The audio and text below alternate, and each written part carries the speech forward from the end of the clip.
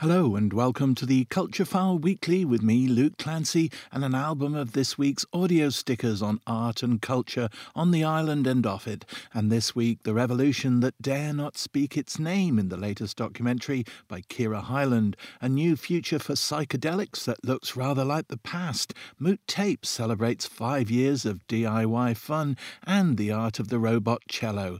But first, double history.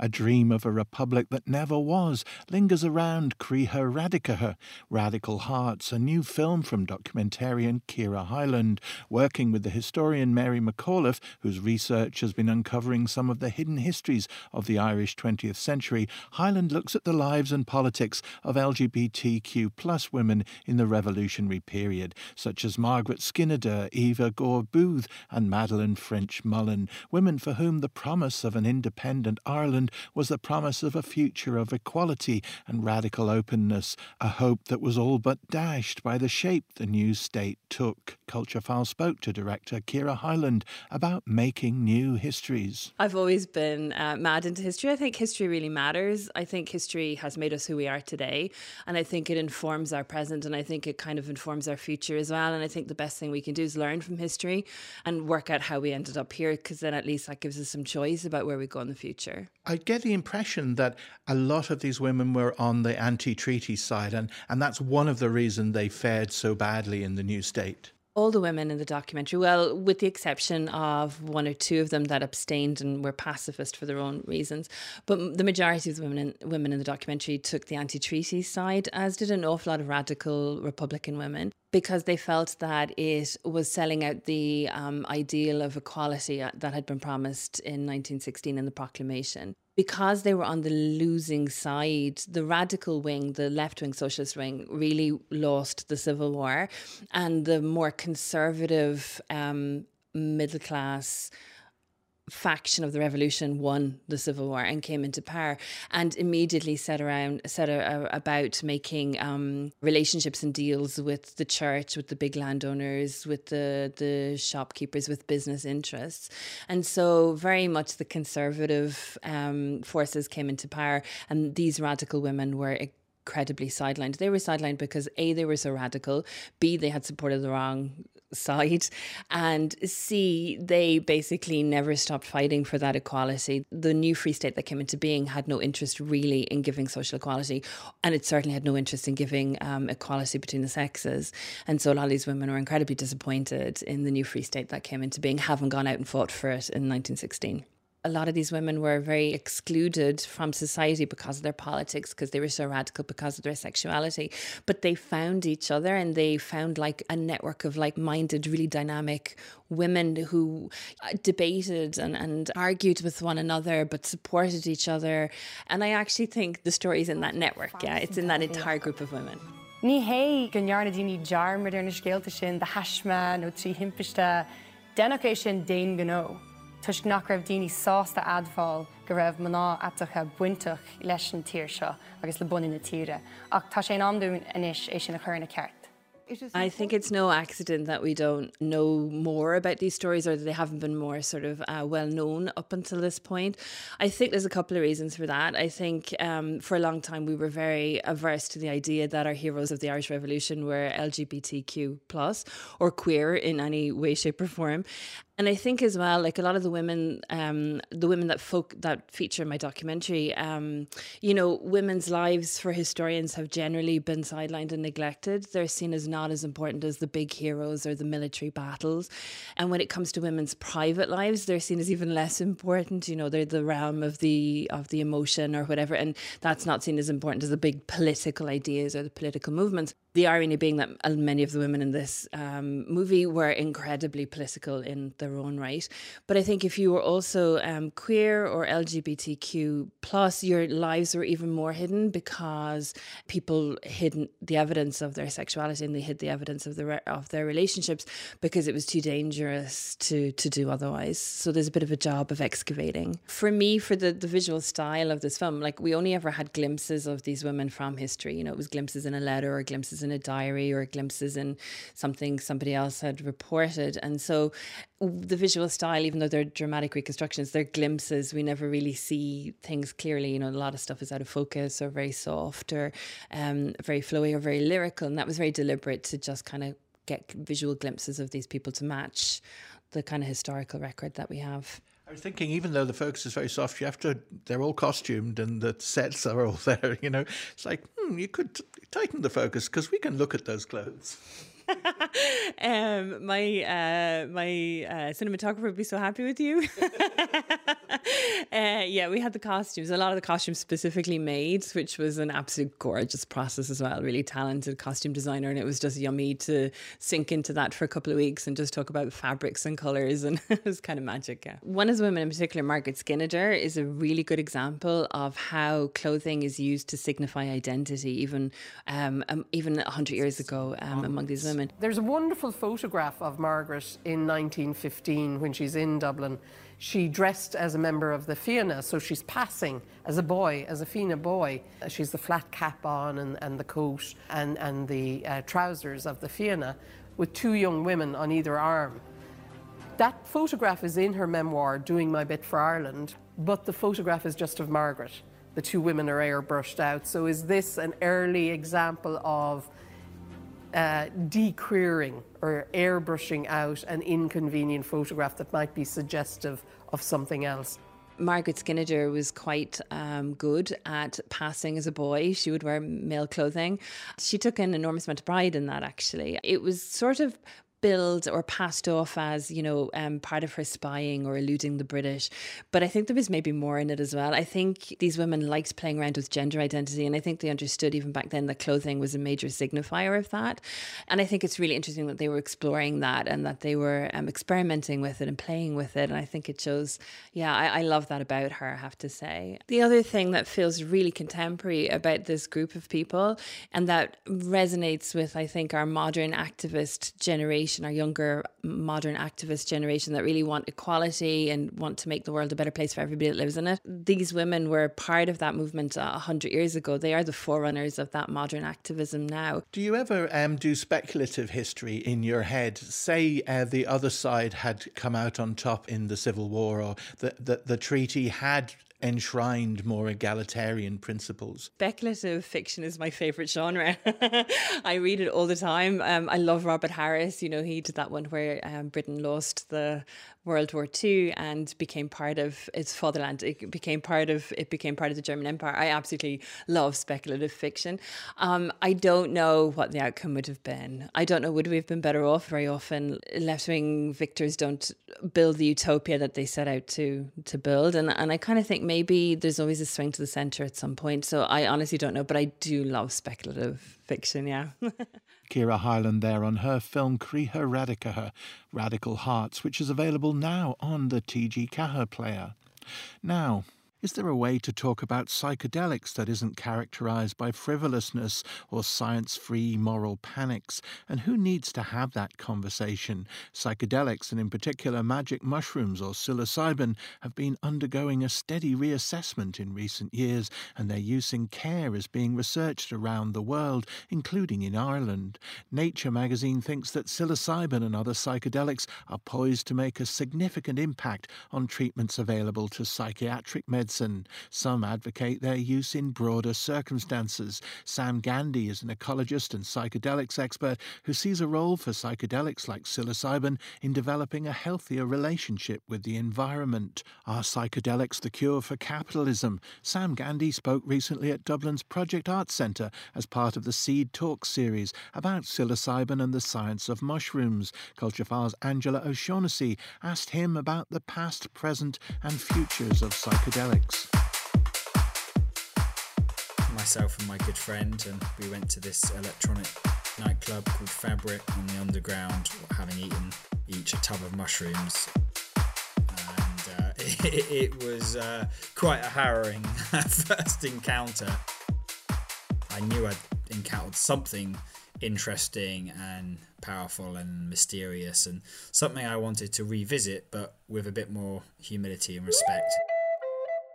I would say, I guess right off the bat, that classical psychedelics such as psilocybin in magic mushrooms. They're non-addictive, they're non-toxic. However, as well as the physiological aspects of their effects, there's the psychological impacts of their effects and their profound effects upon the psyche. This is why indigenous groups that use them only tend to use them in sort of structured, ceremonial, ritualistic context. They don't tend to use them frivolously. And then if we look to the modern clinical approach using psychedelics now, certain settings also taken very seriously. While there's definitely wrong ways of using psychedelics, there's not a singular right way. There's potentially a plurality of good ways of using psychedelics depending on the aims and outcomes you're kind of hoping for. I was giving a talk at Breaking Convention, a wonderful conference that happened in London every 2 years, and Dr. David Luke, who's one of the people behind the conference and has since become a friend, he gave a talk discussing some of his research, looking at how psychedelics can potentially influence people's connection to nature and their ecological concern. And that was, for me, a bit of a light bulb moment. So earlier this year, I published with David and some other colleagues, we published a paper called Transpersonal Ecodelia. This was interesting because it seems, prior to psychedelic research, it was considered personality traits are fairly rigid and stable. They don't tend to change much. We found that following a psilocybin experience, at least in our study sample, it seems that people are becoming more sensitive to or responsive to beauty in nature. There's a really good body of evidence now to show that time in nature is so important. Obviously, more and more people are growing up disconnected from nature or having not had the kind of circumstances or the luck to have regular access to nature. But it seems that psychedelics have this potential to maybe kind of ignite this sense of kinship or connection to the natural world where there might not have been such a strong bond before. A few studies have reported that following psychedelic experiences, people do choose to spend more time in nature. Back in the 60s, it tended to be much more alarmist, to the point of being ridiculous. And there's still, I think, some cultural baggage and hangover from that time. I think it's one of the reasons that psychedelics are Schedule 1 substances in the UK, which is the strictest classification. The official designation of that is a high potential for abuse and no medical value. The growing scientific evidence base really refutes that classification. Psychedelics do have growing evidence for medical utility, and they don't have a high potential for abuse. They're not addictive, habit-forming substances in the way that other substances can be. It's important to emphasise that even some of the research that's been conducted, so for instance, Johns Hopkins looked at high-dose psilocybin and the mystical or spiritual experiences. Even when selecting an otherwise healthy group without mental health diagnoses or clinical diagnoses, even when preparing them and supporting them, there were still adverse reactions, admittedly transient for the most part. We have to remember that those people were being kind of well looked after. So if we think about naturalistic or recreational use, where those safeguards aren't in place, you can kind of see that there's the potential for things to kind of go south or go off the rails. If we maybe back in the 50s, 60s, taken the time to learn more and acknowledge the experience of these indigenous groups who've been working with these substances for a long time, centuries in some cases, we probably wouldn't have had to sort of learn the whole set and setting rule from the ground up to the same degree. It's interesting, I think, to see what's happening in the US, which was the original source of the war on drugs. It feels like they've kind of thrown in the towel now and admit that the drugs have won the war, because they're starting to decriminalise psychedelics at the not just city but state level. So we kind of need to update those classification systems. They're kind of lagging behind where the evidence is pointing.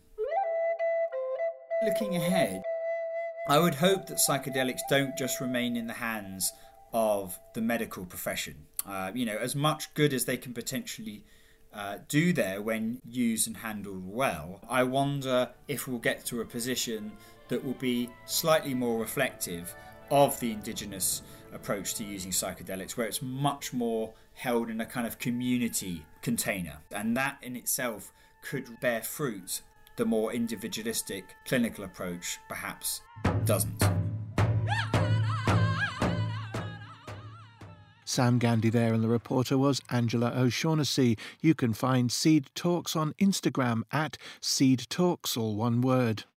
Sending signals and waving flags is part of what the record label and design collective Moot Tapes is all about. Founded in Kilkenny in 2018, Moot Tapes was originally a DIY cassette label dedicated to putting out genre-agnostic Irish music. Since then, club nights and festivals have been part of the operation, as well as good old-fashioned vinyl releases, all wrapped up in the loving care of award-winning illustrator and artist Stephen Morton, alongside the musical direction of producer Peter Lawler. Moot Tapes have celebrated their 5 years in action by gathering together Morton's mostly hand-drawn visual materials in book form. They spoke to Culture Files' Quaylen McNamara about collectives and dispersal.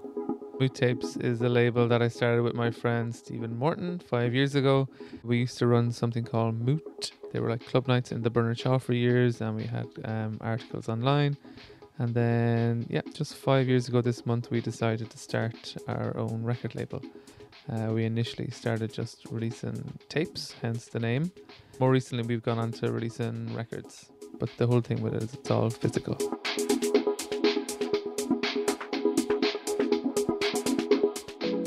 The reason we started Moot Tapes was as a result of my experience with previous record labels, working with them before that. I kind of got a bit, I would say, disillusioned with releasing music. I didn't like the way that you release something, then it kind of just disappears into the digital ether forever, and there could be a big build-up. I remember there was sometimes I was waiting 2 years for a track to get released, and then it would just it would be out, and then that's it forever. So with Moot Tapes, we wanted to have something physical. So for the artist as much as anyone else, that we're releasing your music and you're actually going to get at the start this tape, and now they're going to get this record of their music that will be around, well, forever, hopefully, So that was a big inspiration for the label.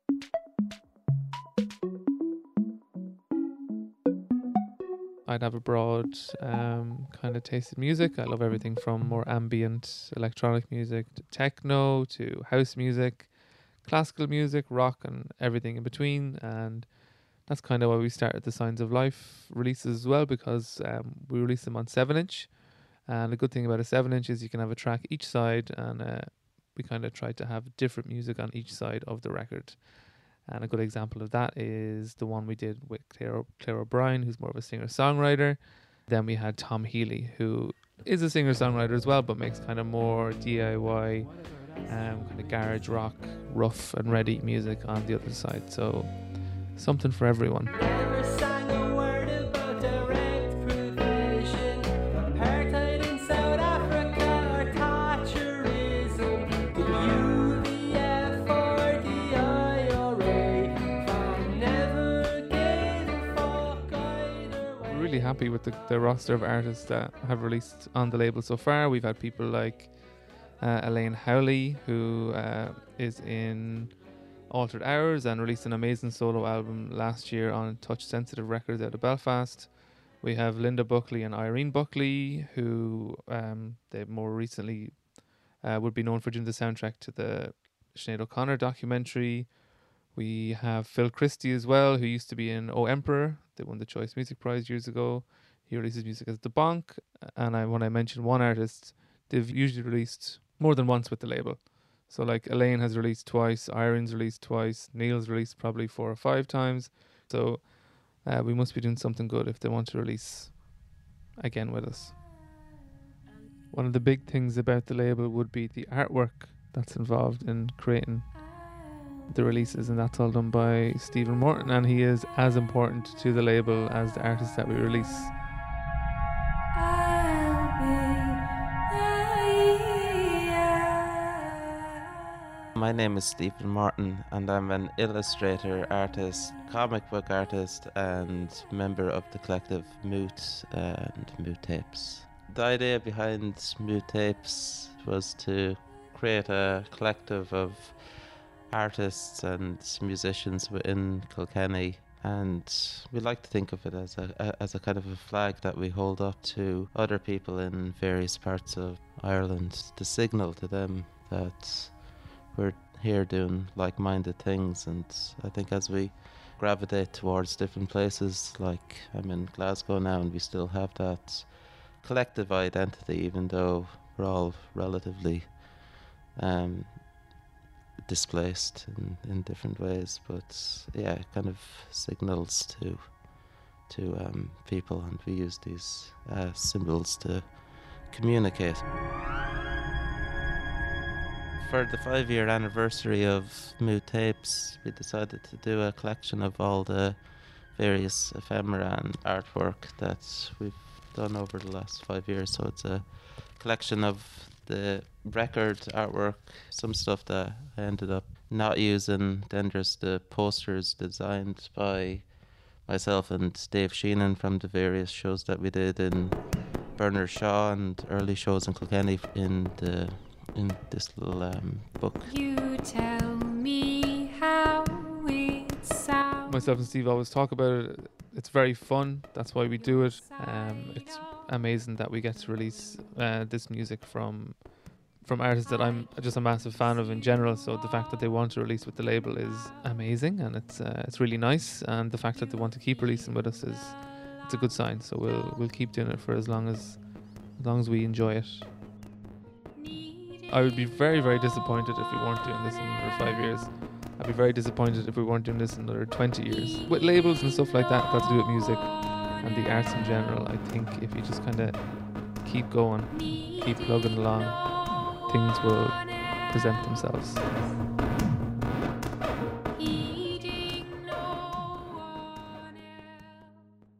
Peter Lawler and Stephen Morton there of Moot Tapes, and Quaylen McNamara was the reporter. You'll find Moot Tapes on Instagram, Moot_tapes, as well as on Bandcamp. And finally, this time on Culture File, the Robots of Stockholm. Swedish composer Fredrik Grand has created Manghilde, a robot cellist whose interests include Python, playing on hit records and offering themselves as a tool for social inclusion. Lately, Manghilde has been stepping out, pretty much figuratively, given that Manghilde is basically two arms, with Harmony, a post-feminist performance artist robot created by Swedish artist and musician Arvinda Birström.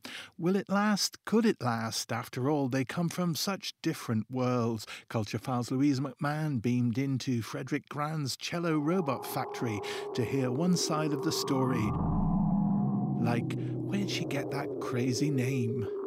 Magnhild, yes, it was a relative of mine, an old lady that had a very nice vibrato when she was speaking. It's actually industrial robotic arms. That's the base, the main concept. Like the parts of the robotics are, like machines that sort of exist in the industry, in the factories already, painting Volvos or so. It's actually two robots. It's two arms. And those two arms go to like a performance laptop. To start with, I tried to have it to be able to play the cello, and that's a test. Something like that. If a robot arm would play the piano, you press a button and you have a in-tuned pitch like that. But the cello, it's millimeters and there's vibrato. There's a lot of aspects that is difficult. And also the programming of when the bow ends, it needs to go back, and how much of the bow are you using. You can control them in different ways. You can do it with pure, hardcore programming, like lines of code. Some robots, you could take them and put them in a position, and then storage that position, and then another position, and then it can go between those positions. So you could actually physically move the robot arm like that, which could be very handy too at some point. Most easy for me to see it is that I'm playing the robot that is playing the cello, like that the robot itself is an instrument. or something like that. And this is good because you could sort of find some organic things, like the movement, like an organic movement, which is not per default what you see from a robot. So that's very exciting to try to combine very organic and very stiff. In contact with some disabled musicians that used to be able to play, and there's a lot of inclusion of that. Or even, if you put the parameters in some ways, you could have someone that's not playing the cello play the cello. You can connect the parameters with other features, whatever it could be, if it's visual or dance or thought processes. Yeah, it's exciting. And what I've been talking about with a friend is to add like sort of a tuner, like the one you have on your phone almost, and a microphone. If you have that data, the robot could sort of in real time also listen to itself and adjust, and which could be good for being in tune, but also for listen to other musicians and interact, more AI approach to it.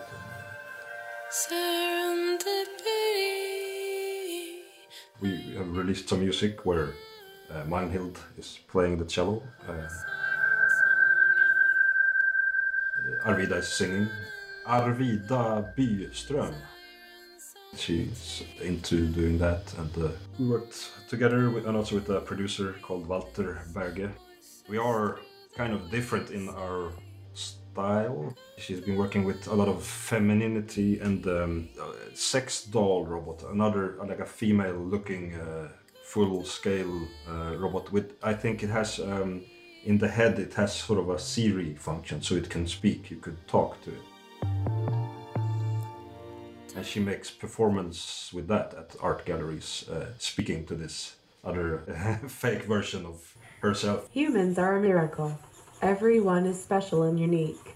I love all humans, and I'm not a feminist. And it's kind of also interesting to see what happens when that is combined with these kind of non-gender classified machines, like the industrial robots. I mean, it has a female name, Magnhild, but they're a bit not humanoids.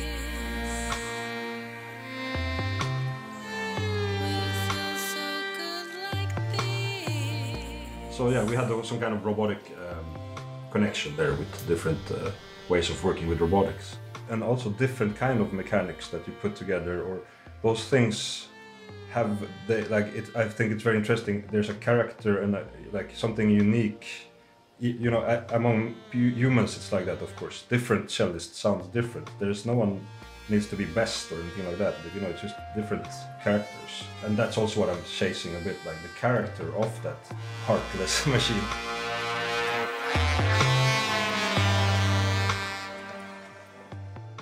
Frederick Gran there, along with robot pals Manghilda and Harmony. Louise McMahon was the reporter. Have a look at frederickgran.com for cybernetic recitals and other treats. And that brings to a close this edition of the Culture File Weekly. We'll be back with more cybernetic hookups next Saturday tea time, and with your daily dose of Culture File each weekday evening at 6:40. We're on Blue Sky now for updates. That's at culture.bsky.social. Let's see how long that one lasts. Till next time, bye now.